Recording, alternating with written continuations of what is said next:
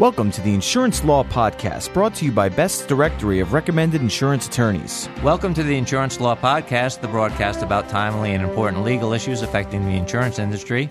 I'm John Zuba, editor of Best's Directory of Recommended Insurance Attorneys. We're pleased to have with us today attorney Daniel Rabb from the law firm of Daniel W. Rabb, PA in Miami, Florida. Dan has practiced law in Florida for over 20 years.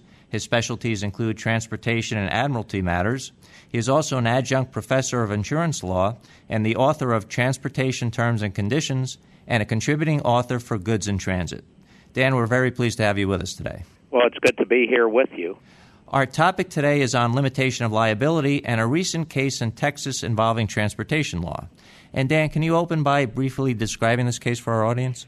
Sure. This was a case that was decided in Texas within the last year. The opinion was delivered on December 16, 2009, and the case is Texas Tape and Label Company versus Central Freight Lines, Inc. And it's significant in that it's a good compilation of motor carriers being able to limit their liability. And even though it's a state case, it does give reference to federal law, including the Carmack Amendment.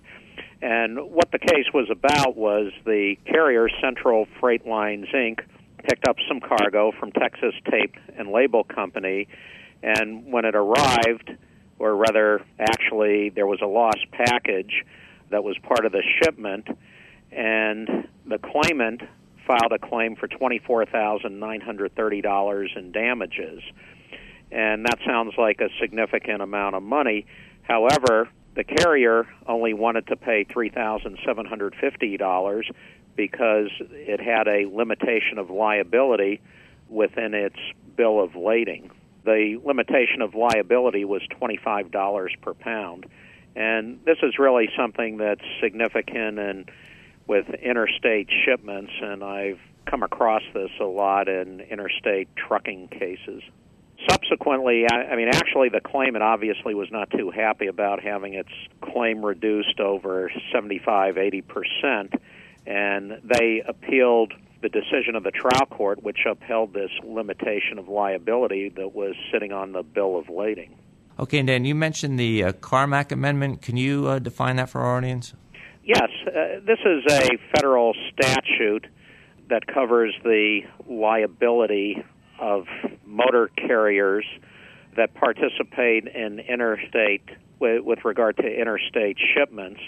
And it covers motor carriers. They're the primary carriers, and also what's called a surface transportation freight forwarder, which doesn't operate the trucks but does consolidations and assumes the liability of a motor carrier. Now, what the Carmack Amendment does hold is that a carrier, and the case is interpreting it, that a carrier can limit its liability. However, it does have to give fair notice and an opportunity for the shipper to be able to declare a higher value, which the court found in this case was done. In fact, the court found that there was a section right on the bill of lading where a higher amount could have been filled. It was left blank, but yet the shipper had gone ahead and signed it. Okay, and what else can a carrier do to protect itself?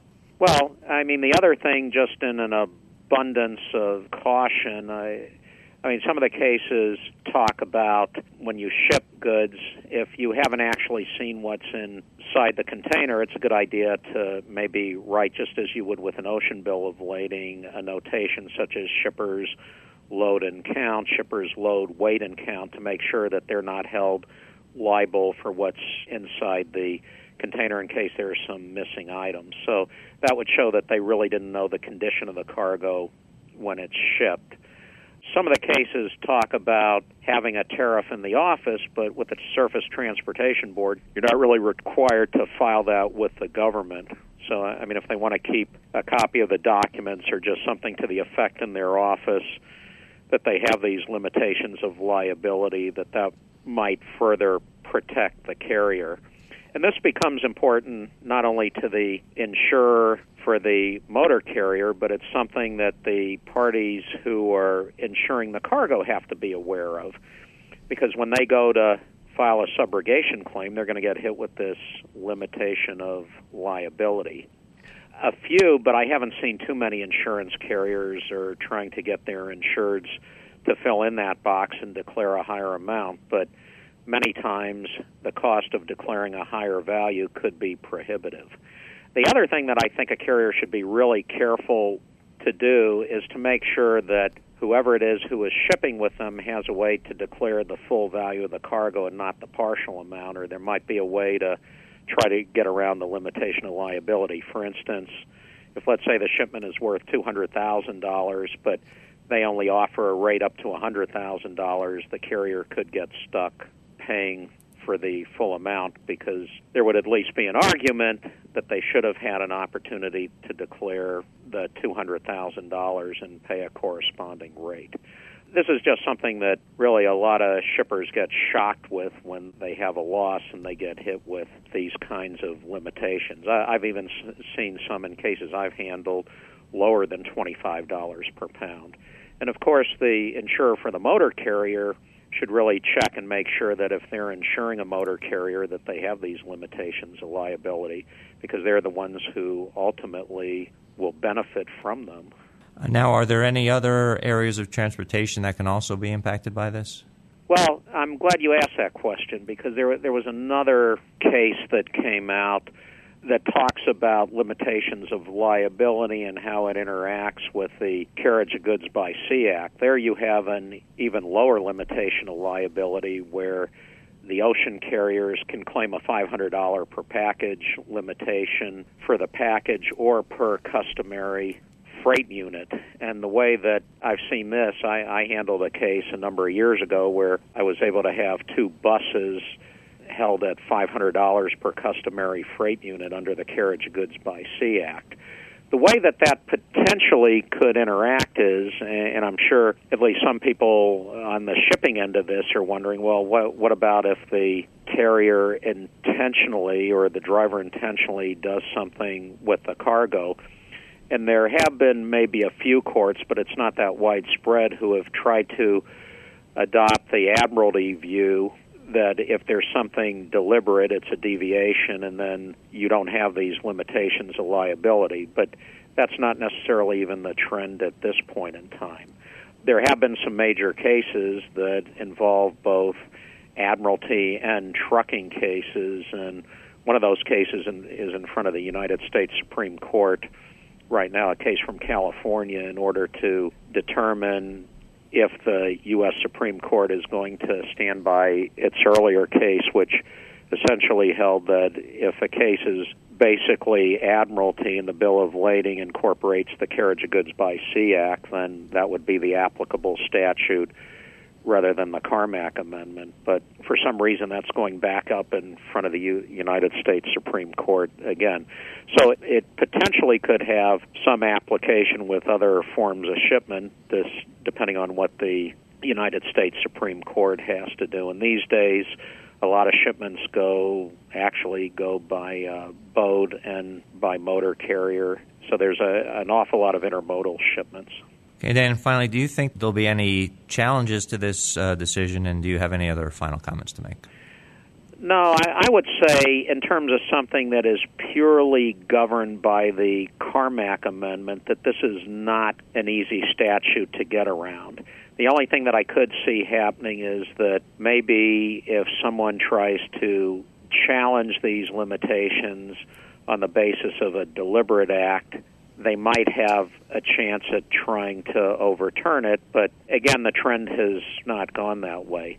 The best advice that I can give to a shipper is to carefully read the Bill of Lading, and my advice to the trucker is to make sure that they consult an attorney and make sure that they do have limitations of liability, because the Carmack Amendment, from a liability standpoint, is a pretty straightforward statute, but yet you can limit your liability. And I think insurers who insure the cargo need to be aware of this, because basically in a subrogation situation, they're just standing in the shoes of the shipper, and all they're going to get is their $25 per pound or maybe even less. So I don't see this likely to be overturned anytime soon.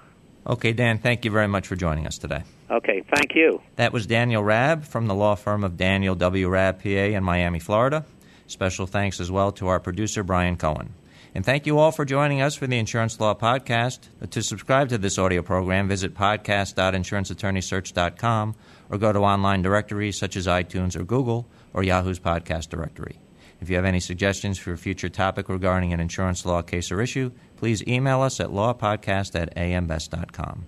I'm John Zuba, and now this message. Best's directory of recommended insurance attorneys is used by decision makers at insurance companies responsible for selecting legal counsel and representation. The printed directory is distributed annually to insurance companies, non-insurance companies, third-party administrators, and corporate counsel around the world, and the online edition is accessible throughout the year. Your listing in Best's directory of recommended insurance attorneys is the most effective way to ensure that thousands of potential clients have access to your outstanding credentials. Here's why you should be listed in the #1 insurance attorney reference. Your firm's credentials will be listed in our comprehensive reference guide, which is made available to thousands of insurance professionals globally, both in print and online. AM Best listees are recognized as the most qualified in their field to represent the unique needs of insurance companies. Key decision makers rely on the directory to take the guesswork out of their selection process. They know that only the best are listed, those firms with a proven track record of excellence who are recommended by their insurance industry clients. And remember, one low rate guarantees year-long